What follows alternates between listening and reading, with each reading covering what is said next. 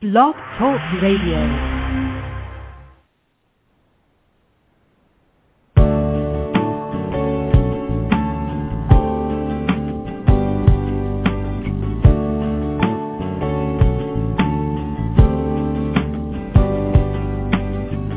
From Lives in the Balance, the nonprofit organization committed to advocating on behalf of behaviorally challenging kids and their caregivers, this is Dr. Ross Greene. Welcome to Collaborative Problem Solving at School. I'm delighted that you were able to join in. This program airs live each Monday at 3:30 p.m. Eastern Time during the school year. We explore a variety of topics aimed at helping you better understand and help challenging students and implement the collaborative problem-solving approach in your classroom and your school. If you have a question or comment, call 646-727-2691. If you call in, you'll be muted until I bring you on the air. And now, let's talk about challenging kids and how we can help them. Well, finally, at long last, Collaborative Problem Solving at School is back on the air. My goodness, it was quite a long summer. Thought I'd start this program again once the smoke had cleared and the dust had settled from people settling back in again with the beginning of the school year. Now, some folks have been back since early to mid-August, but other folks only just got rolling a few weeks ago. But irrespective of when you got rolling, I'm betting you already know who your kids with social, emotional, and behavioral challenges are in your classroom. You know, under ideal circumstances, you knew about them ahead of time, but we're not always operating under ideal circumstances. So we'll talk a little bit about that over the course of this school year, how to make circumstances more ideal for challenging kids so that they're less challenging and more ideal for their teachers and parents and classmates. I can't tell you how happy I am to be doing this again. I've missed this program. Your calls, your emails have piled up, so we're going to get to those today. But welcome once again to the program. And, you know, as I always say, these are your 45 minutes. If you're working with a student who's behaviorally challenging and you're not exactly sure what to do, where to start, what lenses to wear, this is your program. If you're working with a student who's not responding very well to Plan B, this is the place for you. If you're running into trouble using the assessment of lagging skills and unsolved problems, my goodness, I can't think of a place to be besides this program to get your questions asked and answered. If you're having difficulty getting your colleagues at school to view the world through the lenses of lagging skills and unsolved problems, well, here we are. This is your opportunity to call in, comment, ask questions, get the support you need, or just listen to what's going on with other folks who are using the collaborative problem-solving approach. And there's a lot of collaborative problem-solving being done out there in our schools.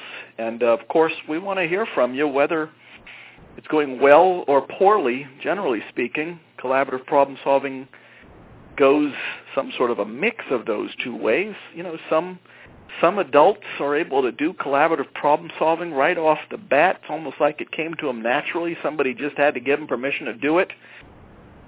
And other folks, this is just new and hard. And, well, I think it's hard for everybody. I don't know if anybody collaborative problem-solving is easy for. But, you know, there are schools that take to collaborative problem-solving like, you know, bees to honey. And there are other schools in which it's way more difficult. Better to approach implementing collaborative problem-solving collaboratively as well, to be perfectly honest with you. If you feel like calling in, we always give callers top priority on this program. And once again, the call-in number is 646-727-2691. And once again, 646-727-2691. If you're not the calling-in type, you can always send me a question electronically through the contact form on the Lives in the Balance website. And the Lives in the Balance website is www.livesinthebalance.org. some changes are coming to that Lives in the Balance website as Lives in the Balance begins to fulfill its mission of advocacy and support on behalf of kids with social, emotional, and behavioral challenges and their caregivers.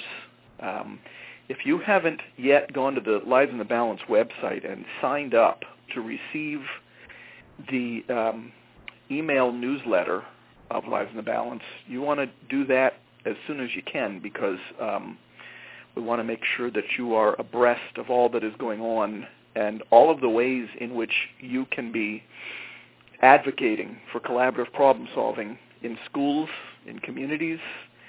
The challenging kids and their caregivers need us to be doing that, and Lives in the Balance is going to give you mechanisms for how to do that.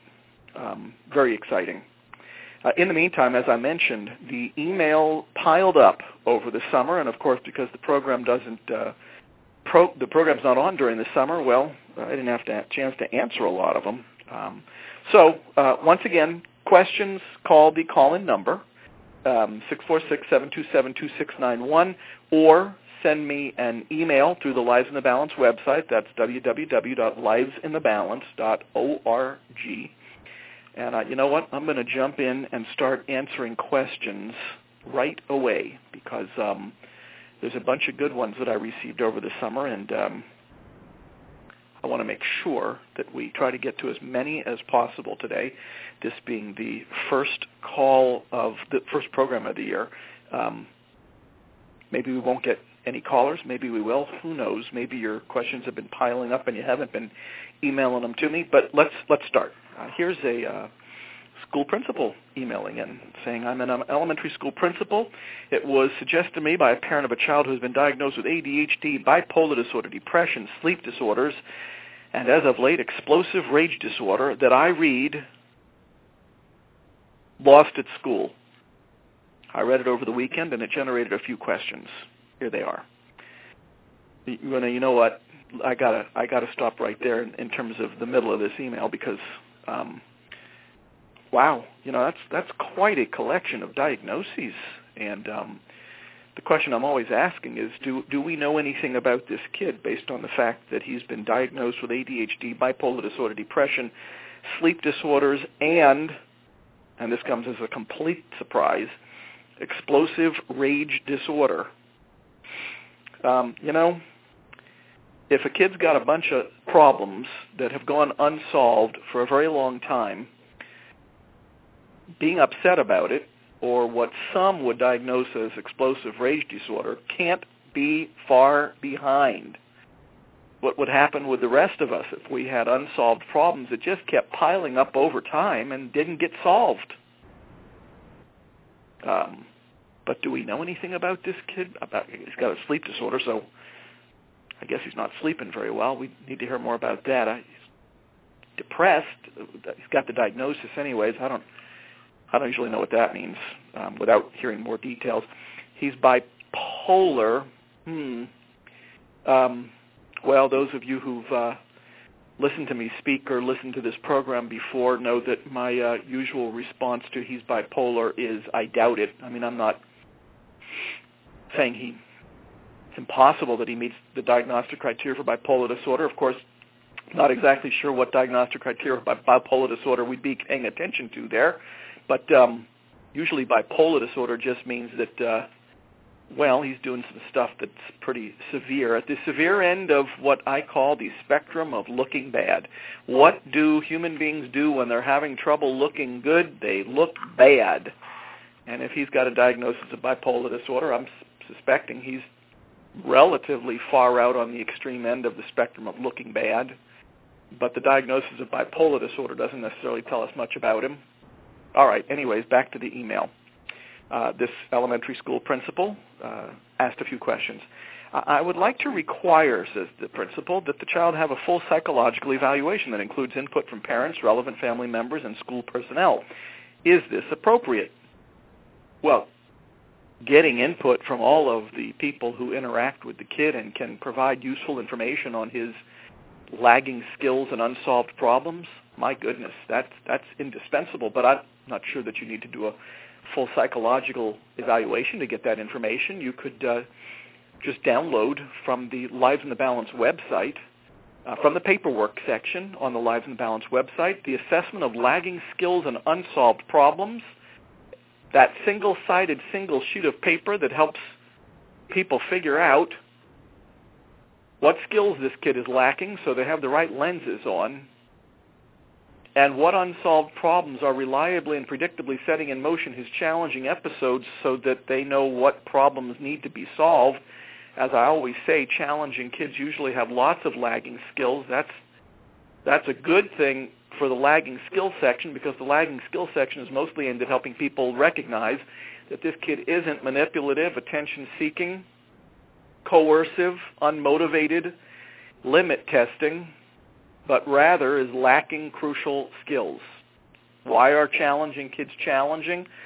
Because they're lacking the skills not to be challenging. If they had the skills not to be challenging, they wouldn't be challenging, because doing well is always preferable to not doing well, but only if you have the skills to pull off doing well in the first place.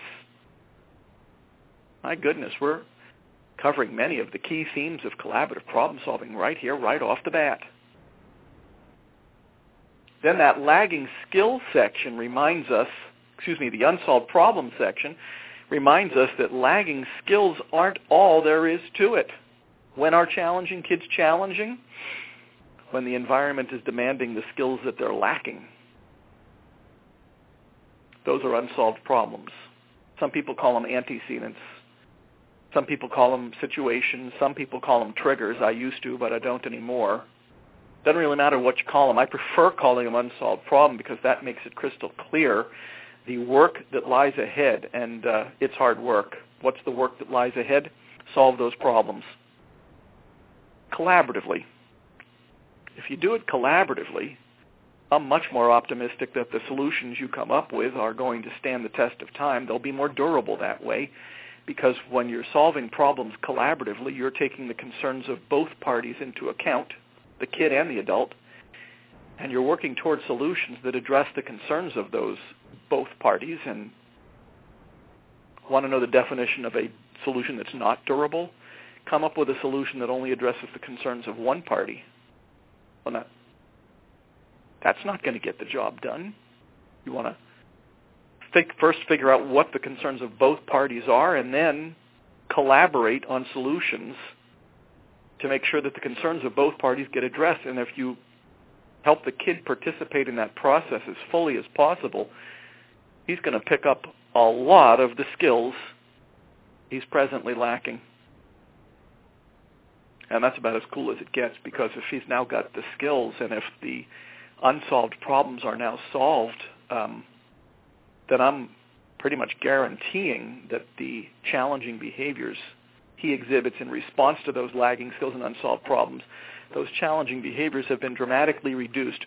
So back to the principal's question, great question. Do you need a full-blown psychological evaluation to get input from parents, relevant family members, and school personnel on the kid's lagging skills and unsolved problems? Nope, you just need one single-sided single sheet of paper called the Assessment of Lagging Skills and Unsolved Problems. I tend to refer kids these days for full-blown psychological, and I prefer neuropsychological evaluations when there are academic issues that need clarifying.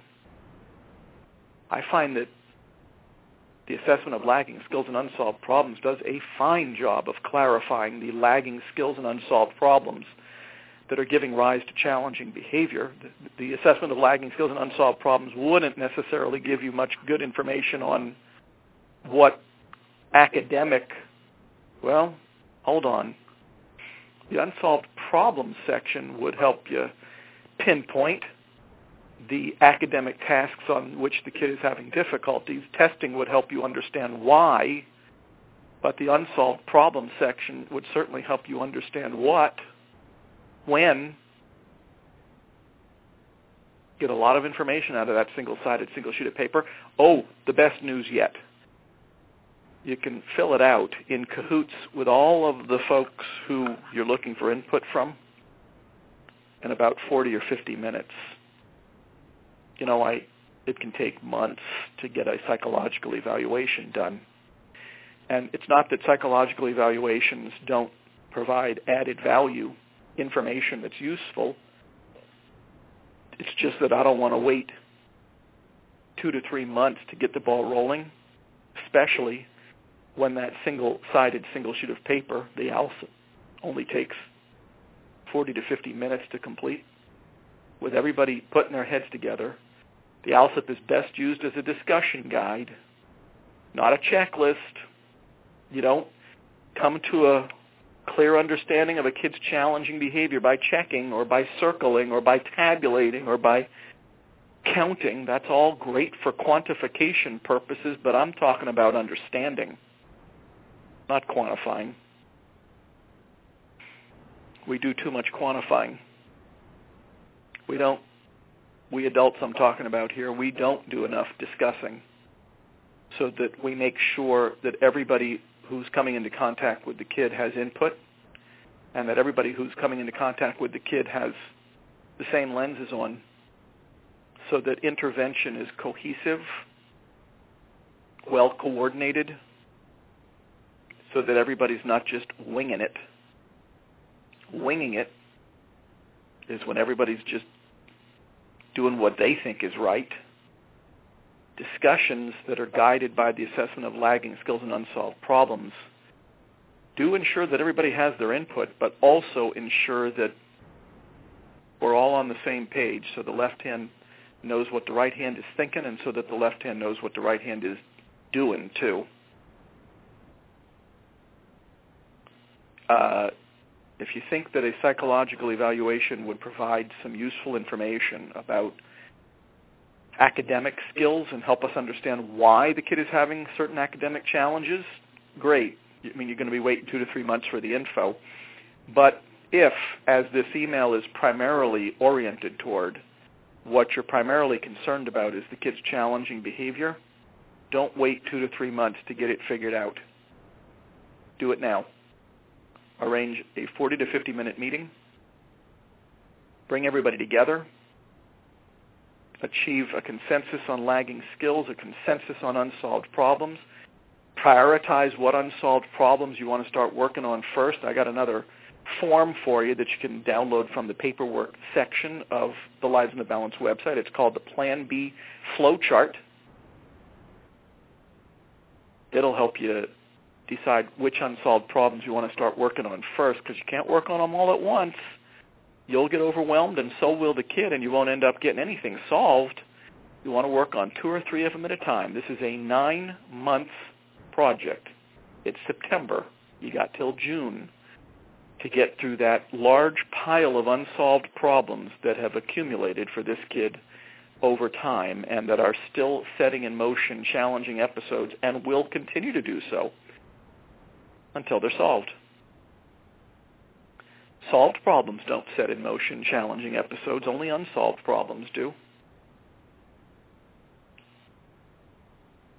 Question number 2, why, from the same principle, why in the midst of a frustrating event can this child respond to one adult inappropriately and another adult appropriately? From what I read, once you reach the vapor lock or meltdown stage, actions become quite uncontrollable. This does not seem to be the case with this child. Well, I don't really... Vapor lock and meltdown tell me that this assistant principal may have actually been... This principal, may have been reading an old version of The Explosive Child. Because I don't really talk about vapor lock anymore. Vapor lock is what I used to refer to as, that point at which it's clear that the kid is stuck and a challenging episode is impending. The way I used to describe it, you can see the IQ points dropping away when the kid is in vapor lock. But these days I am so oriented toward proactive Plan B that I don't really feel need to talk about vapor lock much anymore. These days, all a challenging episode is good for is telling you you got more work to do, but most of the work is done, more problems to solve. Most of the work is done proactively through proactive Plan B. Because challenging episodes, I always say, are 99.9% predictable, Plan Plan B ought to be 99.9% proactive, which means we're probably going to have to put a fair amount of work into making it as proactive as possible, which means filling out the assessment of lagging skills and unsolved problems, filling out the Plan B flowchart, prioritizing, deciding who's going to be doing Plan B with the challenging student on who's going to take primary responsibility for that Plan B. That's proactive. But to the question, there's no question that the type of relationship that the kid has with the person with whom he's having an unsolved problem could be a major determinant of whether he slips into a challenging episode or is brought back from the brink. Relationship can save you a lot of challenging episodes. By the way, it's not foolproof. Those of you who've been doing a fair amount of Plan B and have good relationships with challenging kids know that relationship is no guarantee. I will say that proactive Plan B can serve you well if you find yourself in circumstances where you're thinking that emergency Plan B is going to be your best option. But no, just because the kid is on the brink doesn't mean we can't pull him back, but now it all depends on what kind of relationship we have with him and what kind of stance we're taking with him as he's on the brink. You throw Plan A into the mix with a kid who's on the brink, you'll send him over the edge. Do emergency Plan B, you might pull him back. Do Plan C, he probably will come back because you've removed the unsolved problem that was setting the challenging episode in motion and brought him back from the brink. Of course, you still got work to do. Plan C now doesn't mean Plan C forever. Plan C now could mean proactive Plan B in about a half an hour or whenever seems right. Another question. The child never lashes out at siblings or other chosen peers. If a child has this explosive disorder, and I didn't say he had the explosive disorder. I don't like talking in terms of disorders. Can they pick and choose who they lash out at? Don't know that he's picking and choosing. I think that he's probably experiencing some situations and some individuals, be they peers or siblings or adults, as more frustrating than others, has relationships that are different with some as compared to others, and may be able to hold it together better with some than with others. I don't know that he's choosing. I think it's more complicated than that. The principal goes on, it's my goal to provide an environment that is successful for this student. Outstanding. We have tried repeatedly to work through problems and keep this child in school, and the parents have opted to take him home instead of to try to talk through a situation.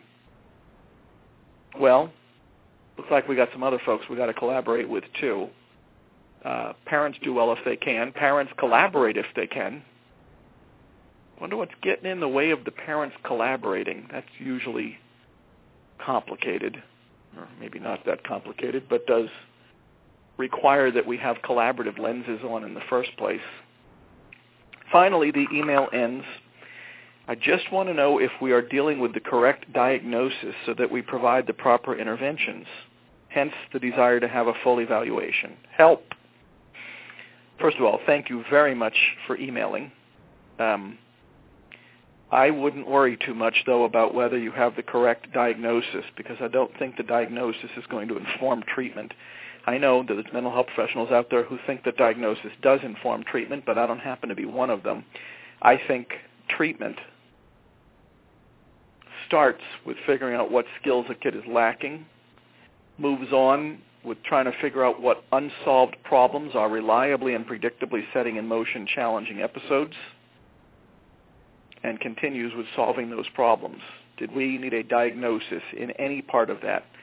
Now, some might say, well, you need a diagnosis to decide whether to medicate or not. I don't agree. You need to figure out if this kid is having difficulty engaging in the problem-solving process, especially proactively, whether what's interfering with him participating would be well helped by medicine. Some kids are so hyperactive or inattentive that they would have great difficulty participating in the conversation. Some kids have such a short fuse that even though you're trying to take a different stance, they're still blowing up the minute you say boo. Some kids are so irritable that it's hard for them to participate in much of anything. Those are things medicine would address well, but diagnosis doesn't inform medicine. What's getting in the kid's way informs whether any of those things would be well addressed with medicine. So now, isn't it interesting that one of the main ways in which we decide whether a kid can access school-based services is to diagnose him? He needs a diagnosis to access services. I've got an email. Once again, if you want to send me an email during the program, just go to the Lives in the Balance website, click on the contact link, and I'll get that email. Here's one. This model gives us so many things to help us. Getting to know a child and understanding him or her, prioritizing and solving problems collaboratively, but best of all, hope. Well, why wouldn't we want to be hopeful? Here's the definition of not being hopeful. Doing things that set a kid off and in ways that don't give us any hope whatsoever that the lagging skills will be taught or that the problems will be solved. That's the absence of hope. Why am I so optimistic? Because I've seen collaborative problem solving help accomplish in so many places exactly what our emailer said it accomplishes. It does help people understand challenging kids better. It does give them a completely different set of lenses to wear, so a much more compassionate, accurate, productive set of lenses. And it gives them tools to get busy solving problems with kids in ways that enhance communication, enhance collaboration, enhance relationship, make sure that we know what's going on with the kid instead of just guessing or hypothesizing or thinking that we know, and working towards solutions that are durable so that the ultimate goal of intervention is achieved. The kid doesn't need us anymore.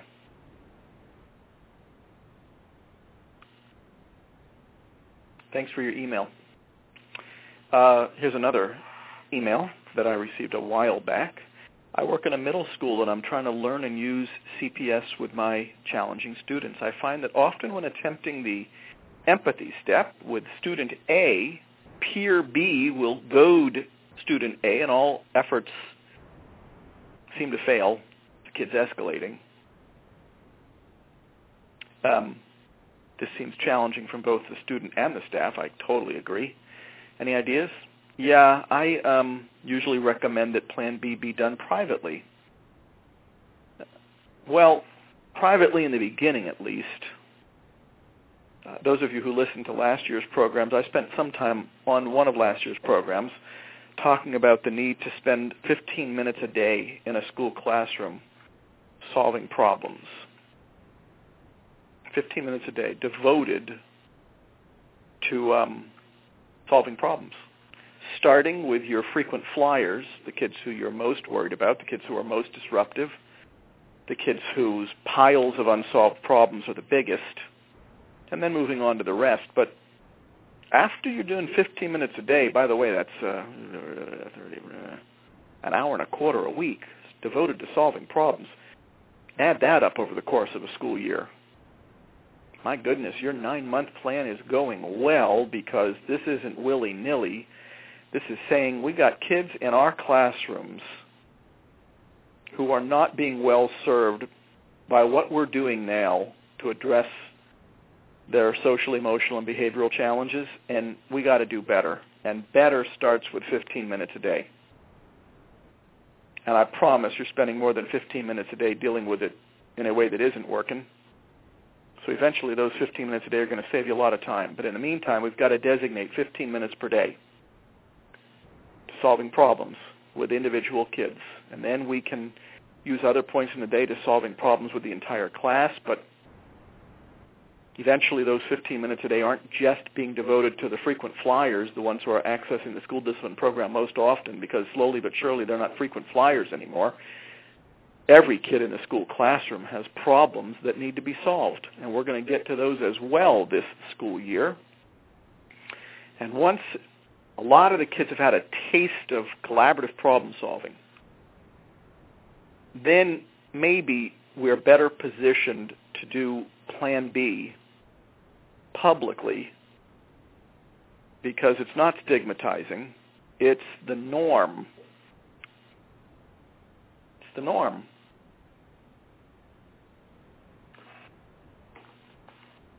But in the meantime, I'd start out doing it privately, just so that you don't have to deal with students goading each other, making it almost impossible to do Plan B. Now comes the million-dollar question. When am I going to do that? Well, as I've already said, I recommend that each classroom teacher carve out 15 minutes a day. Yes, I know the time pressures you're under. I also know that 15 minutes a day is going to save you time.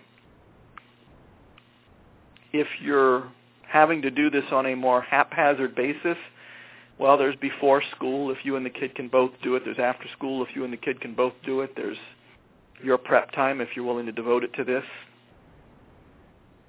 There's during lunch if the kid will do it, during recess if the kid will do it and you can do it. There's getting coverage.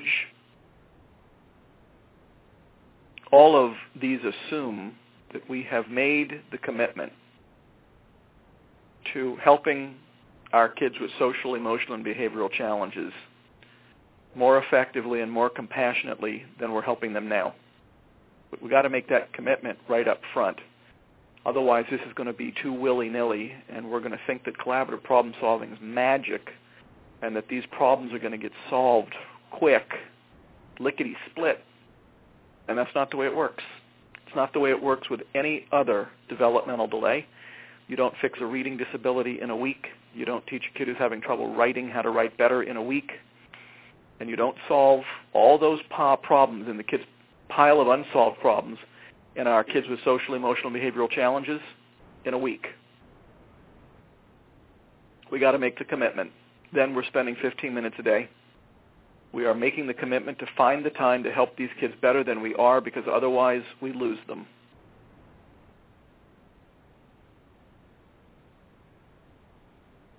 But I'd start doing my Plan Bs privately early on until the rest of the class has a pretty clear idea about not only what you're doing, but also how it helps them. All right, I think I have time for one more email. You know, I'm going on and on with some of these. Let me see here. Which one do I think I'll do this one. Dear Dr. Green, I work for a large school district and very much agree with the collaborative problem-solving approach. The difficulty I have is that our team consists of 12 people to service a district of 55,000 students. We are the intensive behavior support team. By the way, boy, does this sound like a lot of schools. By the way, thanks to the prior emailer for emailing in. Thanks to this emailer for emailing in. We are the intensive behavior support team. We are expected to do our best to fix, that's in quotes, in a 2 to 3 week time span. 2 to 3 week time span. It's difficult for our team to accept the constraints we work under due to budget, when at heart we all know there's better practice to help our kids. Have any advice or insight how my type of team could better serve our kids? We are a passionate group. Good, don't lose that. But 12 people servicing 55,000 students. You are at risk for losing your passion. There's my first conclusion. 12 people serving 55,000 kids. Those 12 people are at very high risk for losing their passion because, to tell you the truth, they are working under impossible circumstances. Can't work. Too many. And completely the wrong setup. I'll get to that in a second. We are a passionate group who really believes in the kids we work with, but it is trying to find the best way to set up the student to develop the skills they need. All right. First of all, I am delighted that the collaborative problem-solving approach resonates with you. I'm not delighted that the circumstances you are describing are highly unlikely to get the job done. First of all, you don't help a challenging kid in 2 to 3 weeks. You get a good start, but he's got a big pile of unsolved problems, and you're not going to get through but maybe, if you're lucky, 1 or 2 of them in 2 to 3 weeks. And he's got 8 or 9 left. 2 to 3 weeks is not enough time to get this job done. If you ask me, one of the ways in which we go awry most often with our behaviorally challenging kids is we want it to happen too quick. Now, this person, I'm not, well, I never badmouth anybody, but I'm not coming down hard on this person. She already knows that 2 to 3 weeks isn't enough time. I'm saying it for everybody else, especially the people who think that 2 to 3 weeks is enough time. There is no quick fix for this big pile of unsolved problems, and a kid who's been lacking skills for a very long time and has probably been being viewed through the wrong lenses, which has been making matters worse for a very long time. Doesn't happen quick. And perhaps even more fatal, it's impossible for somebody outside of the problem to be the head honcho problem solvers because the unsolved problems have to do with other people. I sometimes call them dance partners. How do you solve a problem collaboratively with a kid when you're not the one he's having the problem with? You know, assistant principals and people who are in the position of this emailer find themselves in this position frequently, but people who get the kid sent to them when the kid is having an unsolved problem with somebody else over something that the person they're being sent to doesn't even know about, the most those people can do, the people the kid is getting sent to, is the empathy step, where they are gathering information from the kid about what's getting in their way. But then comes the next most important thing that the person can do. Since they can't do collaborative problem solving all the way through, the best they can do is, well, get the kid's concern or perspective on the table. That's the empathy step. Then arrange a meeting with the person the kid was having the problem with in the first place and get their concern or perspective on the table. Those of you who are acquainted with collaborative problem solving know that that's called the define the problem step. But you can't get that information without doing the second step of Plan B with the person who the kid was having the problem with. And then, perhaps the most important part, bring the kid and the person who he was having the problem with together. Make sure they're both aware of what each other's concerns are, and help them brainstorm solutions so that the concerns of both parties get addressed, the problem gets solved, and the person isn't referring the kid for discipline anymore, at least for that unsolved problem, because it's solved. Once again, solved problems don't set in motion challenging behavior. Only unsolved problems do. But this emailer is pointing out one of the reasons that school discipline in a lot of places isn't working. It's not collaborative. It doesn't involve the person who the kid had the problem with in the first place. It's usually punitive, which means that the kid is being punished for the unsolved problem he's having with somebody else. This just makes no sense whatsoever. And it's why the same kids are frequent flyers in the school discipline program, day after day, week after week, year after year, punishing, suspending, giving detentions, sending the kid to the office, punishing him in other ways, and even rewarding. Doesn't help us gather the information we need to understand what's really getting in the kid's way on each unsolved problem. Doesn't bring his dance partner into the mix so that we know what their concern or perspective was on the same unsolved problem. Doesn't bring the parties together so that they are collaborating on solutions that are not only realistic, meaning both parties can do what they've agreed to, but also mutually satisfactory, meaning the concerns of both parties, that we put all that energy into getting understood and identified in those first two ingredients of Plan B, those concerns get addressed. Why is school discipline broken in so many places? Because rewarding and punishing doesn't help us view challenging kids through more accurate, more compassionate, more productive lenses, and doesn't get the problems that are reliably and predictably setting in motion their challenging episodes, doesn't get those problems solved. Wow. We've covered quite a few of the key themes. So what's my advice to this person who has emailed from this large district of 55,000 students where there are 12 people who are trying to solve problems and trying to maintain their passion and their compassion?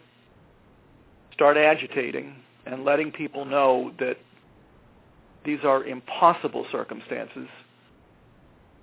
Start making sure that people are viewing challenging kids through the right lenses, the lenses of lagging skills and unsolved problems. And it should, once that starts to become apparent to them, it should start to become clear to them why what they're doing now hasn't got a snowball's chance of helping these kids in the ways that they need help.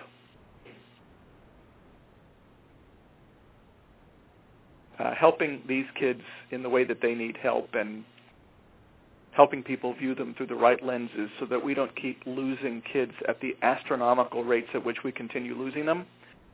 That's the mission of Lives in the Balance, which sponsors this radio program and also sponsors the radio program on Tuesdays that airs at noon Eastern Time every Tuesday, Collaborative Problem Solving at Home.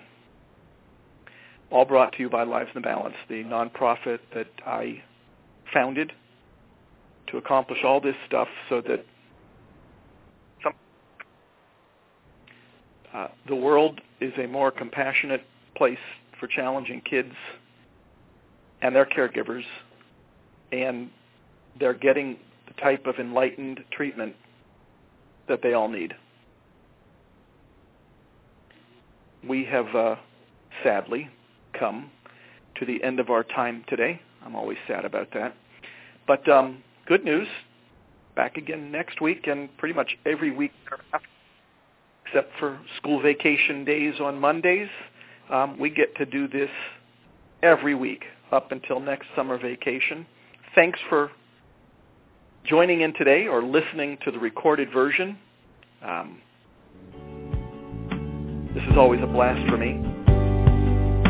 Wait till you see what we've got coming with some upcoming programs. Tune in next week.